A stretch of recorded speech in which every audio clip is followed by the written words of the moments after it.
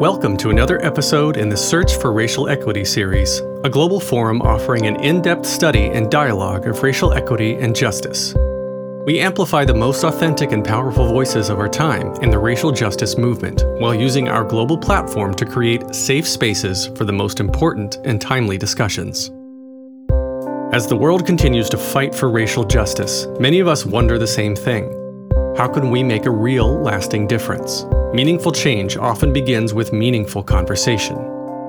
To contribute to that dialogue and our commitment to racial equity and inclusion, Google has launched a weekly series on our Talks at Google YouTube channel and here in podcast form that amplifies some of the most authentic and influential voices of our time and this global movement.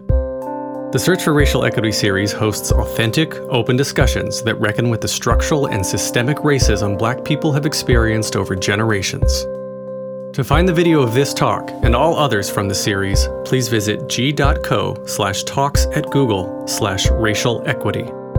Due to years of racial injustice, pain and trauma have been passed down among people of color for generations. The impact that colonization had on Indigenous people is still felt today, a cycle that continues to produce more trauma and suffering. However, Andrew Jolivétte, the focus of this episode and professor of ethnic studies, argues that healing is possible through radical love. In this talk, he offers a framework for harnessing the power that comes with embracing the ways we are connected to one another. A timely reminder that community, resilience, and participation can bring us closer to a world of liberation, cultural recovery, and self-determination. And now here is Andrew Jolivétte, Identity, Visibility, and Radical Love.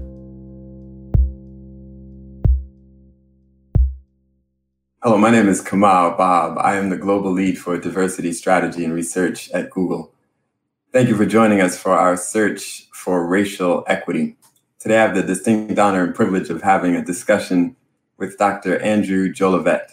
He is a professor and chair of ethnic studies at the University of California at San Diego, and is the founding director of the Native American and Indigenous Studies program, also at UCSD. He's the author of Indian Blood, HIV and Colonial Trauma in San Francisco's Two-Spirit Community. He's one of the leading advocates for ethnic studies in American higher education. Dr. Jolivétte, Professor Jolivétte, it's a pleasure to have you. Thank you so much for having me. Pleasure to be here. Thank you so much for joining us. I would like at the beginning to have you introduce yourself in the following way. Representative John Lewis, as you know, has just passed recently. It turns out that I'm in his district, the 5th District in Georgia. And it's a mournful period, to be clear. But he also has left us with the idea of good trouble and the beloved community. And one of your precepts is radical love. If you could introduce yourself a bit through the idea of being a member of a beloved community and what it means to have radical love in that. Sure. Thank you. Hiweo again. Wihokisak Kus. We are all relatives and related.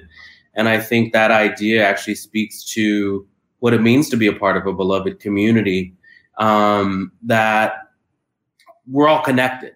We're kin, we're family in different ways. I came at sort of these questions of racial equity really from an early age. My father and mother both were born in the South. My mother in Alabama, my father in Louisiana. I come from the Attakapaw Ishak Nation, from the Tsikip-Opelousas clan, and also from an African-American, West African primarily background, as well as French and Spanish.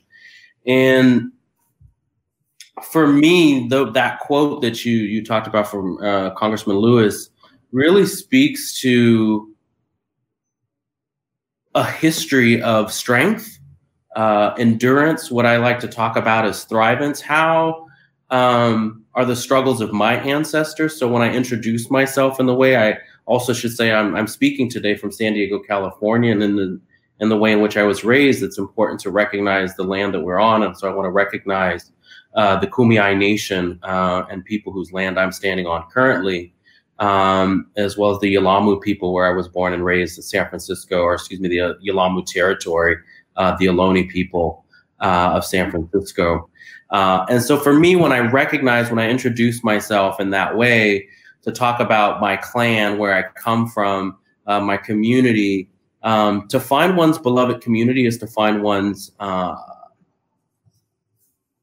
place, one's role, and with that role comes responsibility. And so I really appreciate that question, because I think that sometimes we don't even have that opportunity. Many of us are struggling to find out what community we really feel a part of because we feel left out. Well, I think I appreciate that introduction. And also, I think it matters that you are a Native person. And there, I think one of the challenges that we often have to contend with in the United States is the history of Native people here, of Indigenous Americans. And so if you would, one of the challenges that we're facing now, obviously in the flux of the moment with this uprising and so on, is the idea of what the history of the country really means to the respective people who are currently here. And I'm not looking for an entire history lesson, but I would like you to help us understand from your particular point of view what some of this history means. For example, the Thanksgiving narrative is one that all Americans and all American school children and so on celebrate. We understand that the Mayflower is central to that idea and that there were pilgrims and so on. But we often don't learn about the Trail of Tears and Andrew Jackson's role in Indian removal and so on. So I wonder if you would begin explaining to us just a bit about your personal interaction with that history. Sure. I think the first thing that really comes to mind that I actually want to highlight for viewers, particularly because it's so current, and it demonstrates really the history of erasure, invisibility, and misunderstanding. And that's the mascot controversy, actually, that it actually is deeply embedded in history. We would hear, people that would say that this is a tradition or we're trying to honor Native people. But most people don't know that the term red skin actually refers to bounty hunters who would murder, right? They were paid $6, $5, $3 respectively for the bloody red skins of Native men, women, and children. And so that there is this history, or that when we think about old, black and white Westerns and we think about scalping, that people still continue to think that actually was the French who were scalping came into play.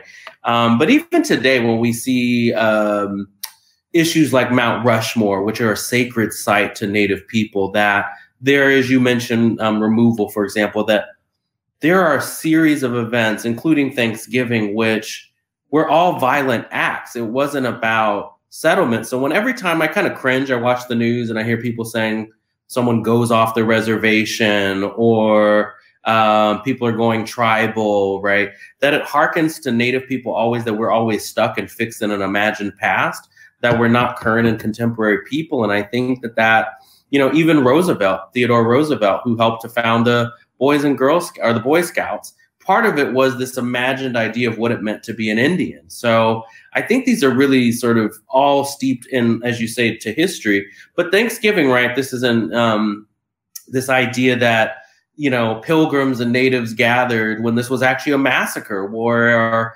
Native people actually were very welcoming. There were these newcomers coming who were unknown, unfamiliar, and did teach them farming, prepared meals to gather, and ended up being slaughtered, right? So there's this long history of taking land from Native people. And even as I watched 4th of July celebrations at Mount Rushmore, there was the media covered it to some extent, but not that much, right?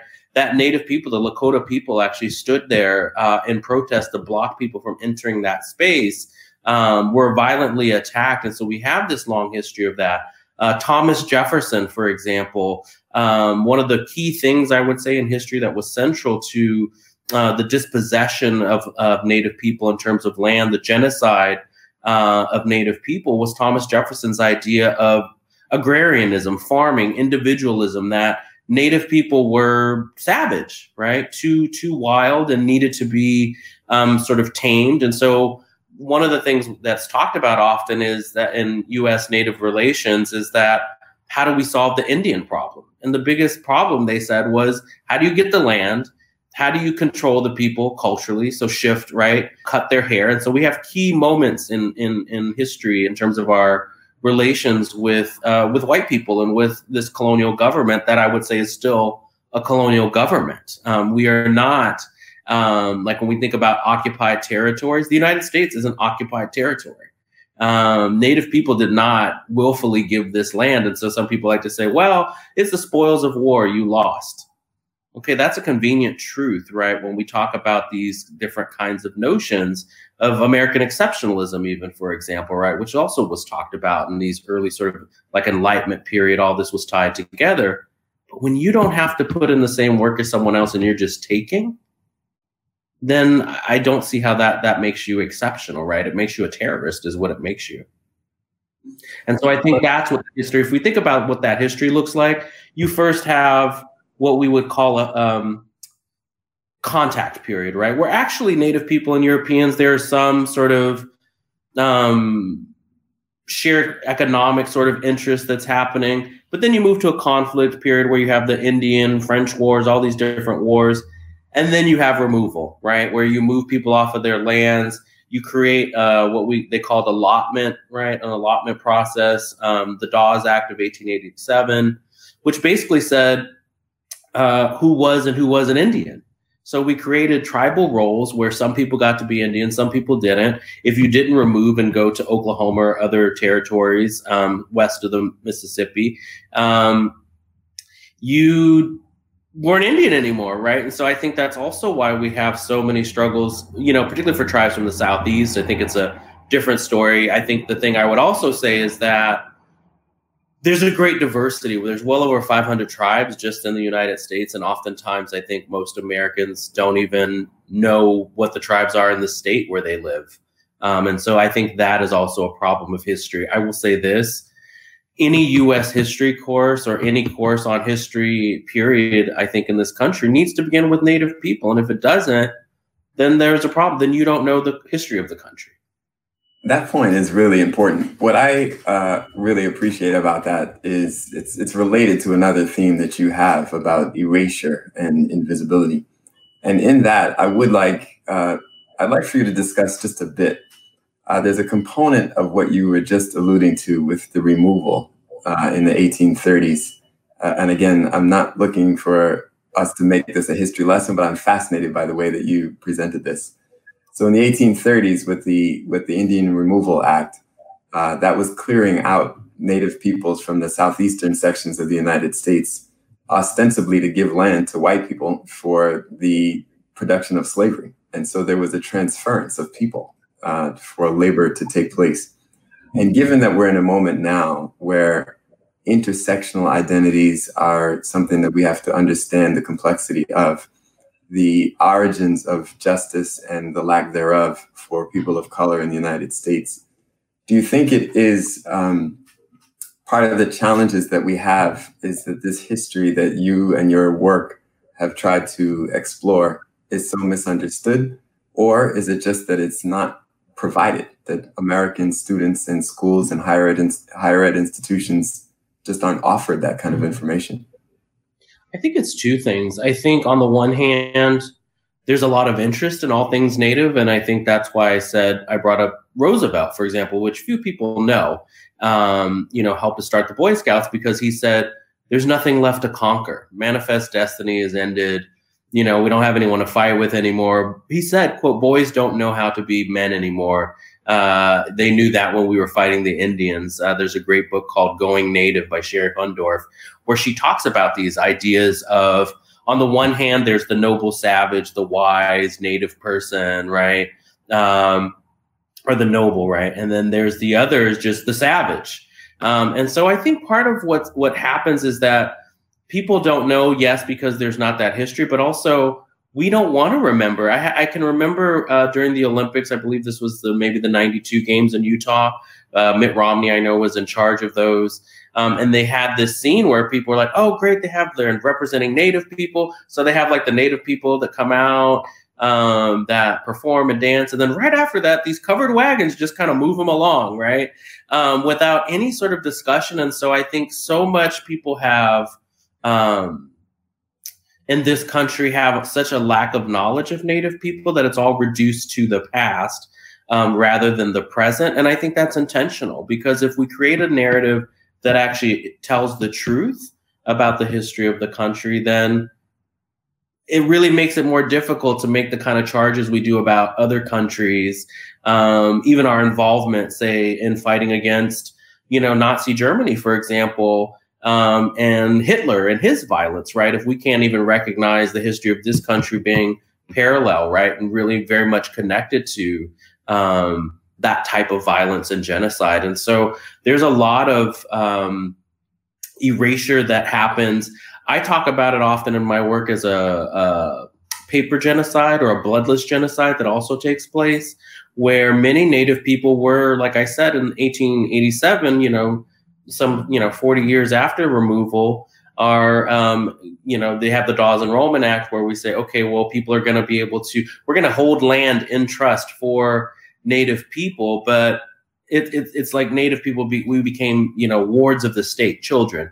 Why that land had to be held in trust, but it never was given, right? But also taking communal land holdings, parceling it out. Much of this was unceded. Some of this was done through treaty. But many of those treaties were never honored, right? In fact, even Mount Rushmore, which I mentioned earlier, the treaties there, actually, they still haven't been honored. And actually, the Supreme Court actually has said that those hills should be returned to the Lakota people. And so they gave them a settlement instead and tried to offer them money. I think I recently heard that's just sitting in an account and is now worth maybe $1 billion, but the tribe has refused. Because you can't buy, right, that which is considered sacred. There's an element of what you suggested there that I would like to pursue.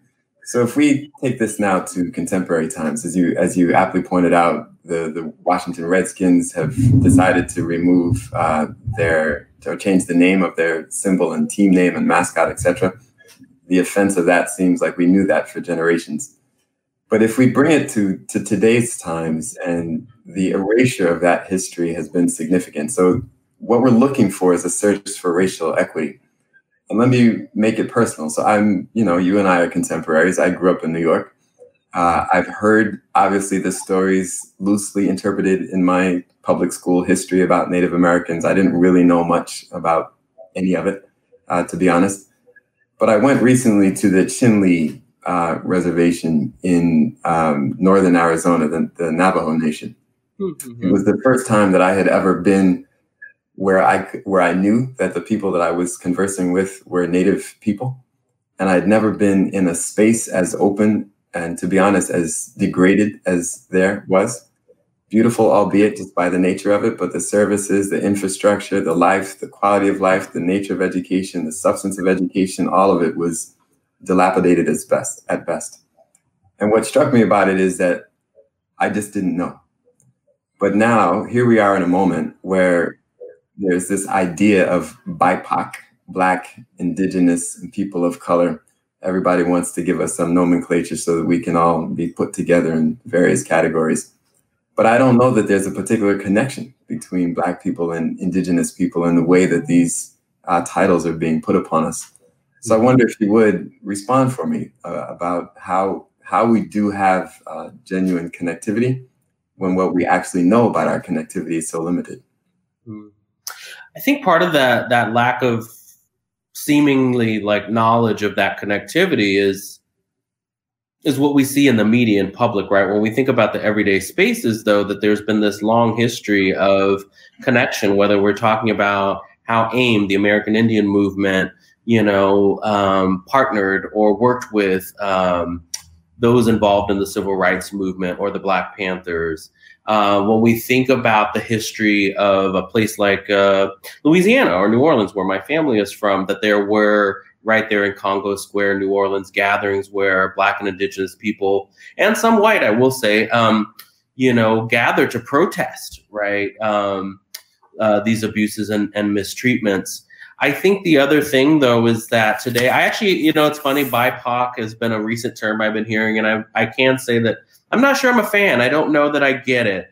I think often, I think it's more for people who aren't Black and Indigenous than it is for Black and Indigenous people. I think it's this way for people in the same way that we talk about sort of like white guilt and white privilege. And so trying to center other communities, it almost becomes a way for other people of color who aren't Black or Indigenous to say, well, we want to make sure we're centering you. But it feels weird. It feels odd to me in some way of managing us, right? Paternalizing or infantilizing Black and Indigenous people. I think what is shared in that history is that there are convergences, whether that we're talking about, there's so many tribes. So some of the largest tribes, I'll even say, right, the Lumbee Indians in North Carolina are a tribe primarily mixed of Black, Indigenous, and European roots. The Pequot up in Connecticut, one of the largest gaming tribes, is mixed race. You asked about Thanksgiving. The tribes up in Massachusetts, Wampanoag, the Mashpee, who we've tried to strip their tribal recognition, are Black Indigenous communities. And so Puerto Ricans, if we want to get into that, Taínos, Boricuas, they are Black Indigenous people. Louisiana Creoles are Black Indigenous people. There are these many histories of racial or interracial mixing between the groups, but also I would say shared struggle and fight. There are also tensions, I think, historically, whether that be Buffalo Soldiers who were targeted and used to hunt Native people, or whether, you know, that was some of the tribes in the Southeast who enslaved African people, right? So there are those tensions that exist. But when we think about it in a contemporary context, what I've seen happen, particularly during the time of COVID, is that Black and Indigenous people are actually coming together in many ways. I've seen many talks talking about either the shared struggle of Black Indigenous peoples, that you can't achieve Black liberation without Indigenous self-determination, that those things are intricately linked. But what I'm also seeing is more increased conversation about the fact that these aren't just two different groups. There are also people who are Black and Indian. We've hidden that, right? There's a great book by Jack Forbes that talks about red Black peoples. He talks about it all across the Americas, not just the United States, but if you look at the Caribbean, if you look at Latin America, all along the Atlantic coast, you're talking about Black Indigenous peoples. Yet we have a census that treats, quote, Hispanic, right, as this sort of term that can erase being Indian and being Black. And so that is intentional, right? That is how we control people's ideology, so that even as we move to a multiracial or people of color majority in the United States, the hope is that, right, like South Africa or Brazil, where you have minority white populations, that will rule a majority people of color nation, right? You do that through ideology, or what we talk about as hegemony, right? People give their consent because they agree with it, right? That's why you have Candace Owens and people like that kind of running around and, you know, because it becomes profitable, right? Sure. Dave Chappelle had some things to say about Candace Owens. I'm sure. You just raised a relationship that I hadn't thought of before, nor have I heard about, that Black liberation and Native self-determination are correlated. If you could explain what that interdependence is, I find it intriguing. Sure. I think that the first part is, if we are going to coexist and we live here, right, and if we take the idea that I was talked about a little bit earlier about kinship and about relationships, or even when I greeted and welcomed and said, we are all relatives, we are all interconnected, that it is my responsibility, both as an Indigenous person, to ensure that if we want justice in this search for racial equity, then we have to have Black liberation, right? Because they're mutually dependent on one another, right? And in the same way, if Native people don't have self-determination, if Black people are not working as a Black person, if I'm not striving for that, then I will never achieve freedom, true freedom. And I think part of that reason that they are mutually based on each other, Ruthie Gilmore, she talks about this in terms of prisons. And she says that we can't undo prisons without undoing capitalism, because they are the 2 feet off of each other.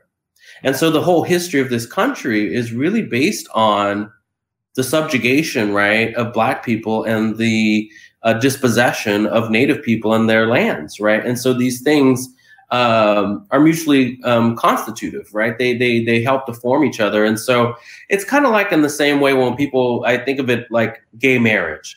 When people said, and that may seem like, wait, why is he saying gay marriage? What does that have to do with any of this?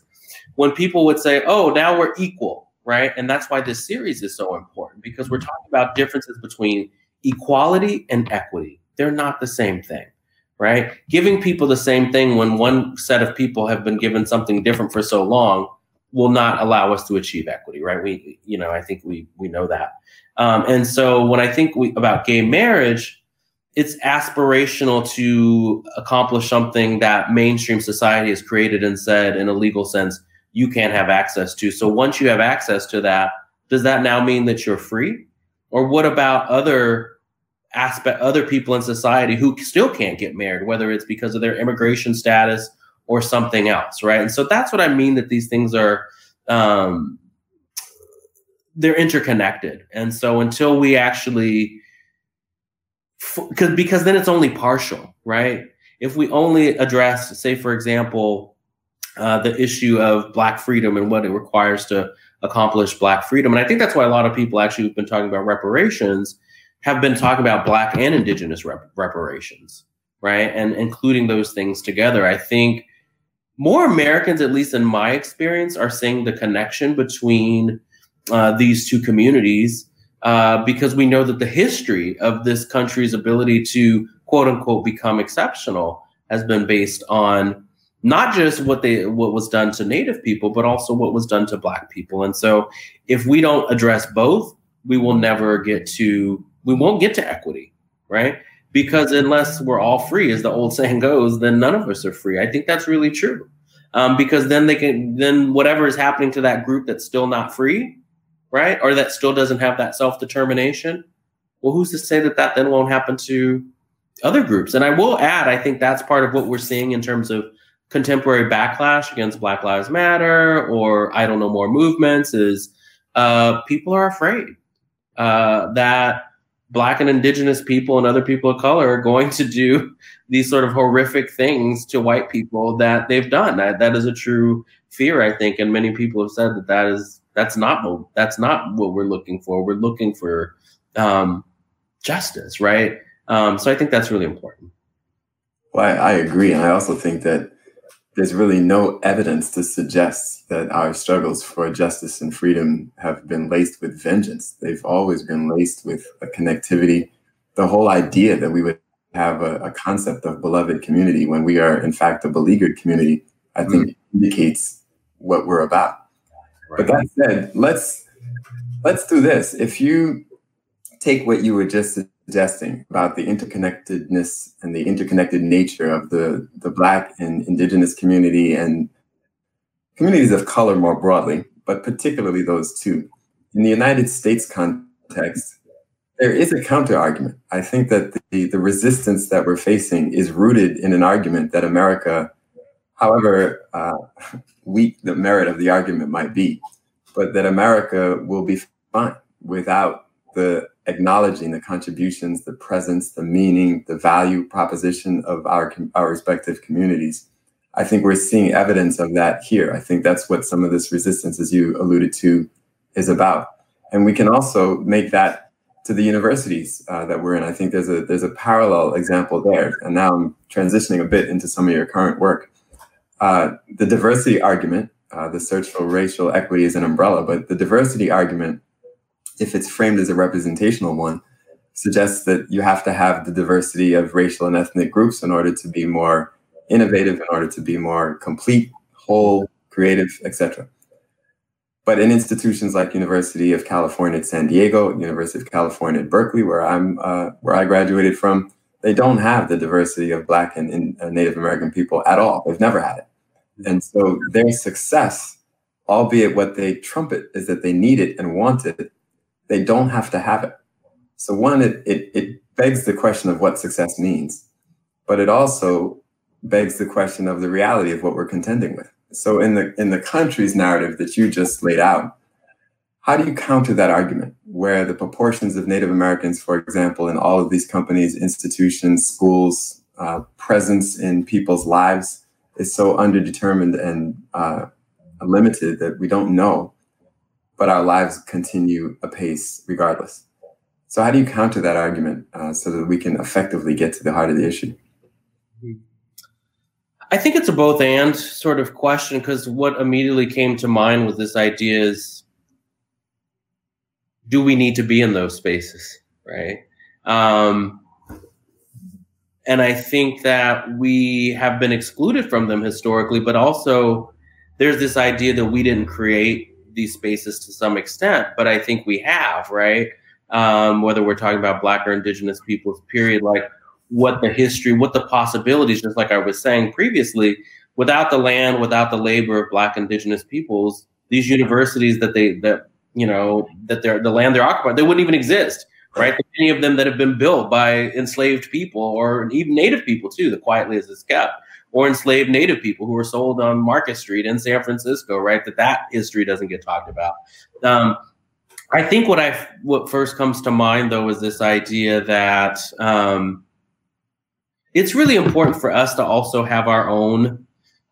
We have to reform these institutions. So whether we're talking about higher education institutions, whether we're talking about Google, whether we're talking about Amazon, whatever, any corporation, any institution, whether we're talking about the churches and whatnot in the country, I think they are all impacted by a system of colonization, white supremacy, right? Or more importantly, I would actually argue that white supremacy is white hegemony, the idea that certain ideas hold more power and validity than others, right?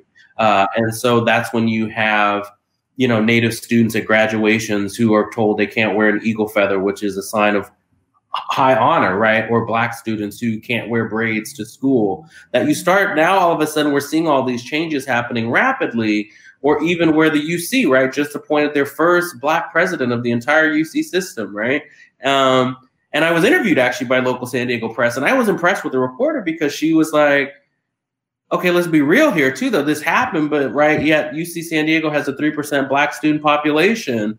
Most of the UCs are around the 3-4 range, right? Why do we not represent? And I said, let's do the cautionary tale. I've worked at other institutions where a person of color was hired to head a university, and that sometimes is done intentionally. This is why I keep talking about the ideology. And so for me, I think it's really important that we center our own sense of what are our values, right? And that doesn't mean we're just going to magically go back to some pre-colonial moment per se. There are lessons there, and what we talk about in Native communities as our original instructions, right? What is the knowledge that's been passed on from generation to generation? But also, how do we change as time goes on too? What have we added to those kind of instructions? And so for me, I want to see us radically transform these spaces if we're going to be in them, right? And so for me, what I would actually argue, and I've talked about this in one of the books, Research Justice, Methodologies for Social Change, I talk about two terms. One comes from a Cree scholar, Sean Wilson, and it's research as ceremony. When we think about research as ceremony, how do we change the way that we conduct research? Do we just go into somebody's community and say, oh, hey, I want to learn about you, right? I mean, talking about this history that you're saying, right? We have the issue of NAGPRA, for example, Native American Grave Repatriation Act, which was passed in the 90s to protect Native people whose human remains and cultural artifacts had been, stolen, and that these universities house them. And I've always told people, well, no one thinks that's odd when it happens to Native people or Black people. But if we go dig up Thomas Jefferson and say we're going to study him, right? Or George Washington or whoever it might be, people are like, why are you doing that? You can't do that. Dig up your own grandmother is what I've told people, right? Don't dig up ours. And so for me, though, to radically transform the university requires us to think about the work that we do, whether that's as teachers or as administrators, as ceremony. And I don't mean that in a religious context. How can we actually shift if I say that, or if I say my students, that's a kinship relationship, not a commodity relationship or a capitalist relationship or a hierarchical relationship, even of I'm your instructor or I'm this administrator. How does that actually fundamentally change the way that these institutions function and where our priorities and values are? Because otherwise, we can put all the Indians and Black people we want on these campuses, but it's not going to change if the ideas that we center and hold are still the ideas that were used to colonize us in the first place. And so that's what research justice looks like, is it's centering our own knowledge at the forefront. I heard from some elders many years ago, we don't need more Indian experts, we need more expert Indians.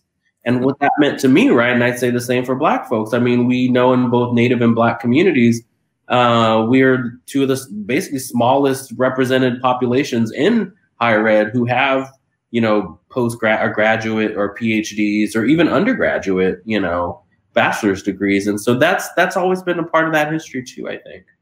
Well, along those lines, you lay out there some arguments that I find profound. So, Professor, if you would explain a little bit about the nature of these elite spaces, for lack of a better word. So, as you pointed out, Michael Drake is the new president of the UC system.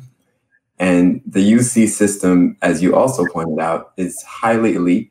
And there are very, very few Black and Indigenous students at those schools, faculty as well. So when you are doing your work in the UC space, the most elite strata of American higher education, I find it profound that you founded a center on Native American studies and Indigenous studies there, ethnic studies also. Say a little bit about the importance of that kind of scholarship in the space at which you are doing it. Two things come to mind, to be really real and frank with you. I think what I found in my experience, because I was also in the CSU for many years at San Francisco State, I think folks don't know how to interpret me. Sometimes they want me to come do something because I am queer, LGBT, two-spirit, Black, Native, mixed person, right? I wrote an article recently, this bridge called My Multiracial Back, right? This idea that you get like, you're a twofer, not even a twofer, you're a threefer, right? You get 3-4 things out of one person. But I think what I've also found, like at the height of the recent protests at UC San Diego, was really being tired very quickly and frustrated, and talking to other Black faculty, the very few that are there as well, about this sense of, wait a minute, why am I organizing this town hall to talk about this? Or why do I have to be the person shouldn't someone else be doing this work? But also feeling like I do have that responsibility. And that's what that kinship looks like. That's what that solidarity work looks like. I think for me, I've always tried to push back against these institutions and say, no, you need to listen. You need to hear. You have a responsibility. And part of it is, use the guilt that these folks do have. I think sometimes is that, you don't actually understand. Or it's not even guilt. I think it's honesty and saying, this is a really, messed up situation that is violent, and not being afraid to say that in a dean's face or a chancellor's face or whoever it is. It doesn't matter. And so that can be challenging, but I also recognize that I'm already a tenured professor. So with that sort of privilege on the one hand also comes responsibility. So how do you sort of push back? I know UCSD had been trying to get a Native Studies, program for many years, and we just implemented it's just a minor. It's the first stage of this, but people were like, happy that we were able to do that. And I think part of it was that people also just don't understand Native Studies that much on these campuses in the UC. So they may let us go for it and just do things, and they're not going to stop it because they don't really, but they also don't know why it's there, right? So on the one hand, maybe there's the freedom to create these things if you have the people there to create it, but people also have to understand why it's being created so that it becomes sustainable. Like Dr. Drake coming in, I said, I think that that's great, but he can't do it alone. He does have a great track record, I understand, at Ohio, creating scholarship programs, doing recruitment of students. Those are all great things. We also have to have the infrastructure and cultural change so that people feel welcome on those campuses well before, Breonna Taylor and George Floyd and others in Indian country, missing murdered Indigenous women. Long before that, we had the cases of the college students at Yale, sleeping while Black, or these other incidents where people were in places where they were considered not to belong. That is about ideology and cultural understanding. And I think that's what we also need to shift at these institutions. So when I show up at, my college or divisional chairs meeting and I'm the only brown face in the whole, group, whether, so now, maybe being the only Black person and the only Native person and the only person, maybe the only person of color, that's a huge responsibility. And that also has to change. So I don't mean to say when I said earlier that we don't want more numbers of people. I think we just don't want to assume that that alone is enough. That is not sufficient. So there you raise a very important point. There's a little bit of this dialogue that I would like to get into about the attractiveness of elite institutions for people of color, like yourself. And so when you create a center or a program of Native American Indigenous Studies at UCSD, as I said, UCSD is one of the most elite public institutions in the country, if not in the world. Mm-hmm. And so access to you is also a kind of cherished commodity. I mean, it's only the most elite and prepared and privileged students, to be frank, who ever get access to you directly. And so to that extent, because your own crusade for racial equity, and I don't mean to use the term here glibly, but your own crusade for examining the origins of Indigenous people, the kind of convoluted path in the American story, you essentially are a gift to your students and to scholarship more broadly, but you're not that accessible. And so in that sense, where do you think is our best mechanism for expanding people's understanding of the kinds of information that you have to offer? Mm-hmm. I think the best way, and I'll speak for myself, right, is that actually what I try to do is be very accessible to the point where sometimes people, including my dad, who's like, stop saying yes to everything, right? I've been very involved in community organizations my whole life and in activist organizations, and to try to make things accessible. Anybody who messages me, I try to write back. I know that it's rare for, I think, academics to do that.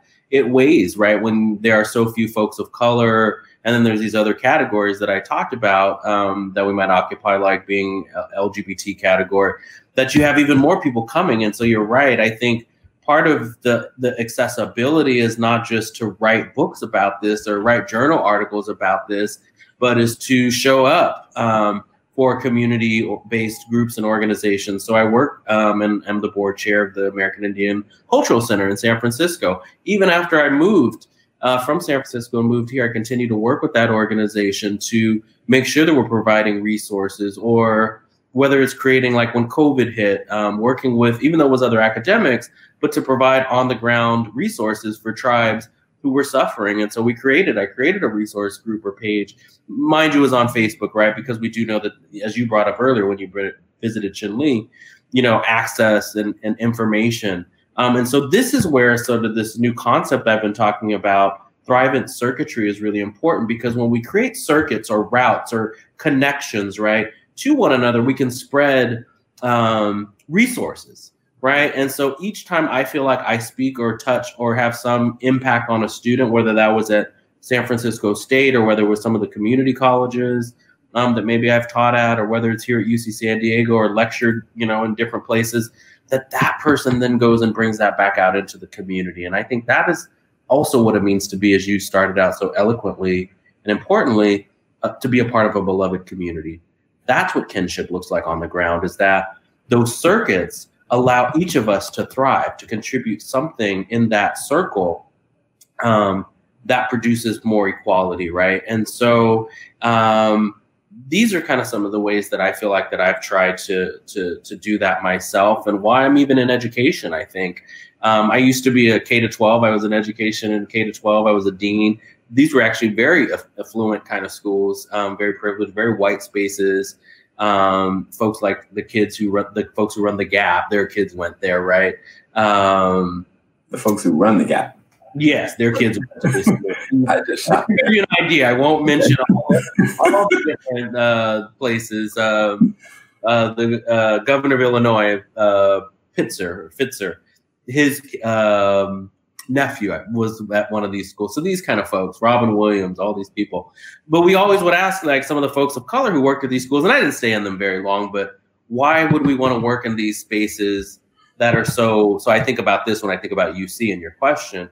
Why would folks of color want to be in these spaces that are so privileged or elite? Or I think about even Joy Reid, who just got a new show on MSNBC. I'm kind of a news junkie. And some of the things Joe Biden said to her yesterday, comments about, oh, finally about time. Oh, first, Black woman in prime time, this news hour to lead this show. And why would someone like, Joy or any of us want to be in these spaces that are considered elite? Why wouldn't we be, right? Because they're not elite because there's white people there. That I think they're elite because of what we provided in terms of resource to be created in the first place, right? But also, how do we shift them so that elite doesn't mean disproportionate, unequal, racist, right? And so I think we have a responsibility to shift what quote unquote elite institutions look like. And I don't even think we want them to be called elite anymore. We want them to be equitable, socially transformative, radical institutions. And I don't think that should be a bad thing when we think about, these different ideologies that get circulated. If you could, I really appreciate that. So the idea of what elite means, I think that it's profoundly interconnected with race. Mm-hmm. So the American concept of elite institutions, certainly it's correlated with having disproportionately high numbers of white people, Asian people, and the like, especially in the tech space. But that there's an alternative narrative, as you alluded to earlier. So just sticking to the higher ed idea, the historically Black colleges and universities and the tribal colleges and universities as well, there isn't a broad American concept of elite institutions coming out of those spaces. Among our respective communities, of course, there are. They're highly significant. They're irreplaceable to our history and what our ability to be able to confront the nature of the country has been. But do you think that there is a path where white people will think that Black and brown institutions are elite and will be, for example, in the instance of those recent scandals where people are cheating and lying and devaluing and doing all these things to get into places like UCLA and USD, like what would be the version of an America where those same rich white families would be lying and cheating and stealing to get into Howard University or to get into University of Texas at El Paso and so on? How would that construct shift? It's interesting you asked this because I was actually going to bring up the HBCUs a bit. I went to one briefly. I went to Lincoln University in Pennsylvania. And I actually looked at tribal colleges. Many of the 36 or so tribal colleges are 2-year colleges. And so I kind of backed away from that. And this was for undergrad. And then at the last minute said, I chose not to go to a UC, for example, or to go to LSU where my family wanted me to go. And I went to Lincoln. And it was a good experience. It was in a lot of ways. I think though what you speak to was interesting. There were actually a lot of white people there. I went to this place and expected Black professors and teachers. I think out of the 4 or 5 classes I had, 2 or 3 of the teachers were white. I was surprised by that, right? So I think what's interesting is that I don't know if there necessarily is an equivalent of that, and if there should be one. I think that part of what you're asking is a broader, a bigger question about are white people capable of recognizing Black and Indigenous excellence wherever it exists? That there are Black doctors or lawyers or teachers or whatever they do, right? And that's the other thing, right? When we think of elite, this is again why we have to shift ideologies. What kind of careers or what kind of work do we value and see as meaningful or important? How do people's reactions change to me when I go to the 7-Eleven right here in my neighborhood, maybe to grab a coffee or something, and they see me regularly and ask me because it's COVID, oh, are you working from home and blah, blah. And then I tell them what I do. I can tell you how many times when I tell someone what I've done, and I've been doing it when I was very young, right? I've been doing this I was like 25 when I taught my first college class, I think. And so particularly being young, Black, Native, of color, the way people read that. And so as soon as people are shocked, right? That's what you do, right? And so I think part of it is not so much that we need to recognize the institutions themselves as being, because I don't think we would want to do that. That would just be replacing and saying, oh, you know, Howard, right? Which Howard has this reputation, right? Or some of the schools, right? I think in the historically Black colleges do have a little bit more of a different reputation than others as being more elite or more select than the others, right? But I don't think we want to replicate that, right? That we don't want to recreate these same patterns, right? We want to dismantle them and shift them so that they're transformative. They're spaces of healing. I think that's what's really important. I think that while I agree that there's a component of that where we don't necessarily want to replicate the same kind of system because it has a lot of negative unintended consequences. But as you rightly point out, there is the bigger question about the recognition of what it means to be excellent and to be of color. And we certainly, because you, for example, you personify excellence and being intersectional in your own identity. So I look at you, you appear to be a Black man to me. I already know that you're excellent in what you do, and I'm comfortable with that. And I could sit in your class and defer to your knowledge and be comfortable with that too. But I don't think that that's universally experienced. Just as you said, when people they're surprised by what you're capable of doing. Mm-hmm. So in that, let's turn a corner to what cultural revitalization means. Because to me, ultimately, our inability across the American spectrum to recognize that kind of excellence, it's a cultural attribute.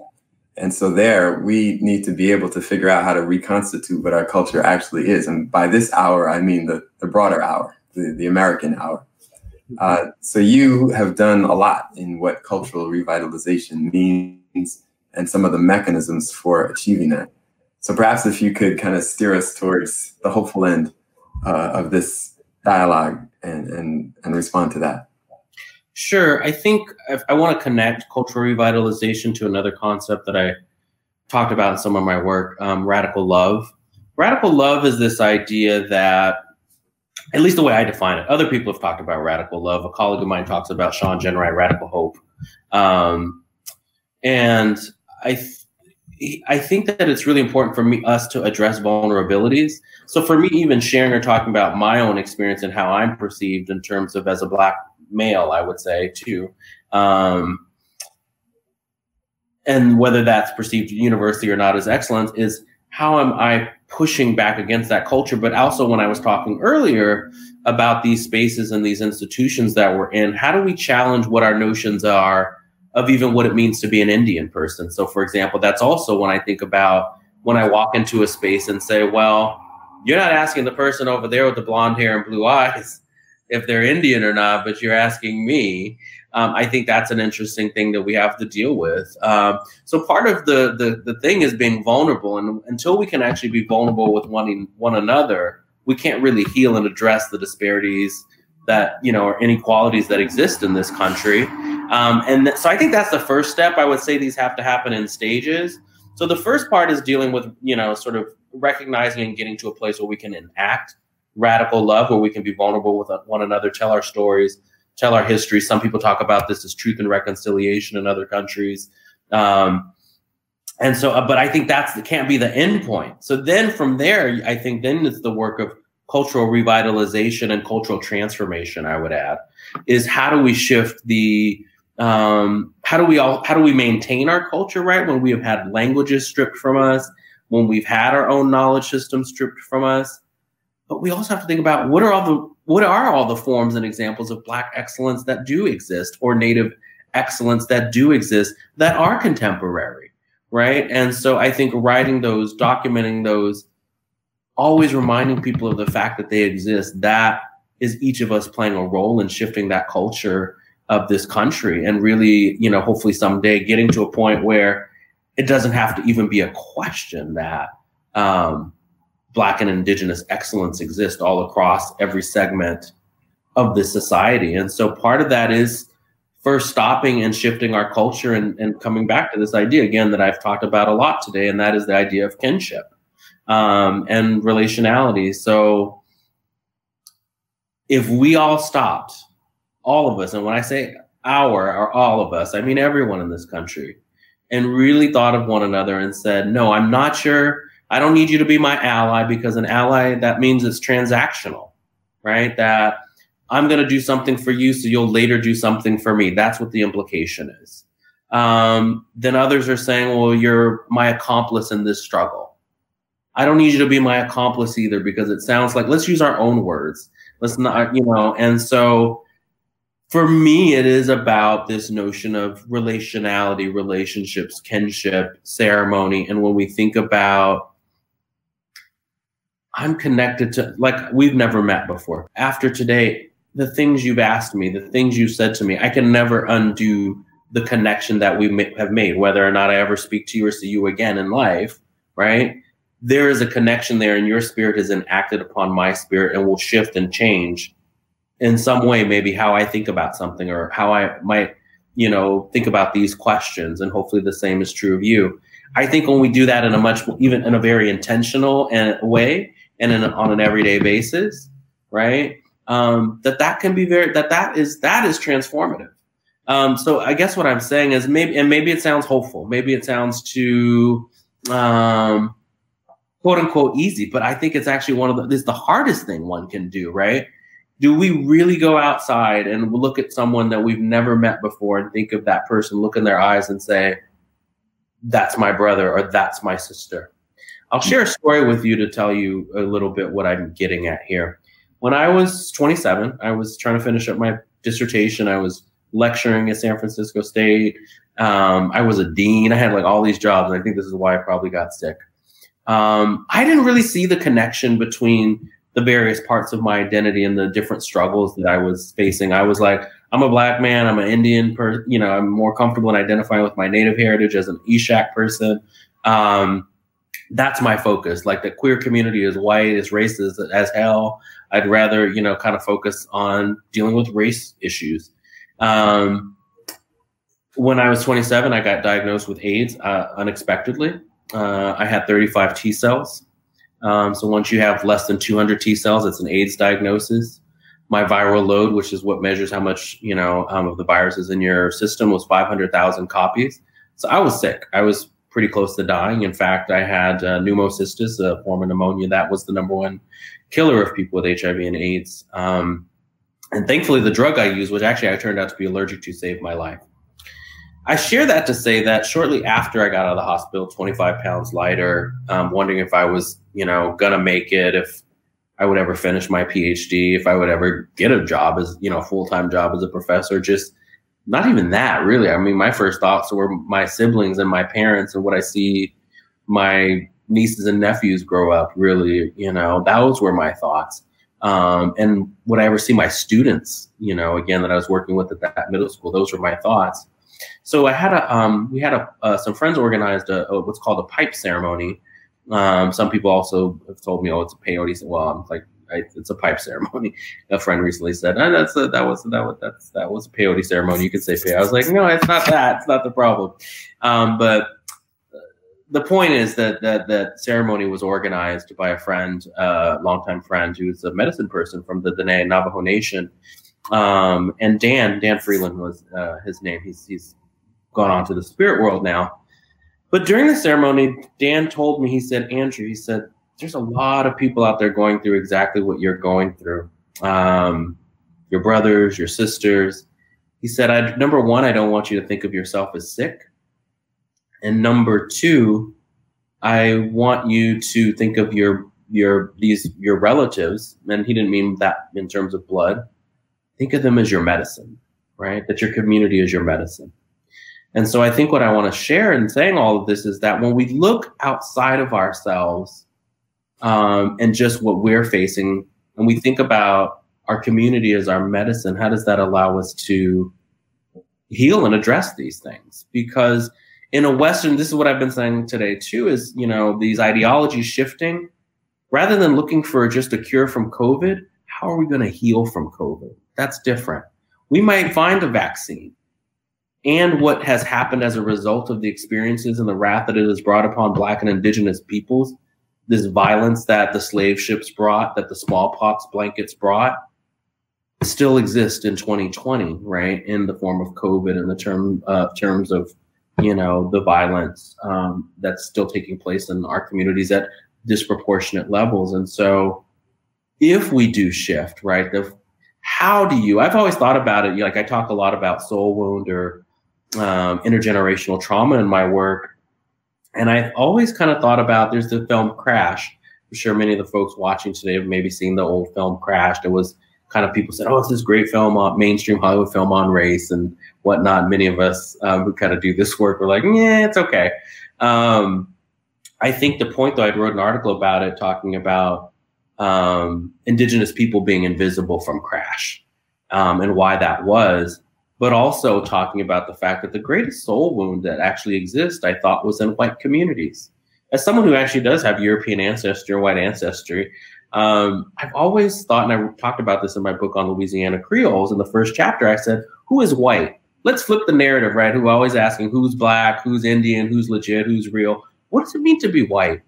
And so I think that's something else I would offer for folks to think about today, too, is if we really want to do cultural revitalization work, that doesn't just mean Black and indigenous people. White people need to go do cultural revitalization work, find out who they are, stop appropriating Black and indigenous culture, right, and music and cultural forms, and really understand themselves and get to know and think about, what medicine do you have to offer, and how are we going to offer that medicine to one another in the form of, really caring, not just in a moment, right? And as I've told people, I wrote in this article on the San Francisco AIDS Foundation website about Black and indigenous people and pride celebrations. It's not just about, throwing up a Black Lives Matter, Black symbol in a Instagram post, or the huge amounts, which is great, right? And Representative Congressman Lewis, who also,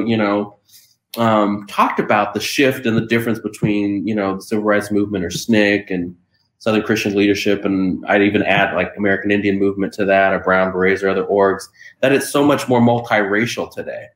I would almost also say, though, just watching and witnessing the little bit, in real time, both on television, but also in San Diego, is that's a whole lot of white folks, right? So there's also ways in which these movements are getting commodified and co-opted, where it's a trendy thing to say Black Lives Matter or Native Lives Matter. And I think that's that other intersection that our communities have in common, is where cultures have been appropriated. And so I think that for me is, let's stop doing that, right?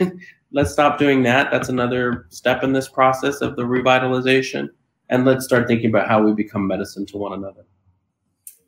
Professor Andrew Jolivétte, your own journey is clearly one that's a search for racial equity. I really appreciate the medicinal layer of hope that you've concluded with there. Thank you so much for joining us with this conversation. Well, thank you. It's a pleasure. Be well. You too. I'm Melanie Parker. Thank you for joining us for the search for racial equity. Let us march on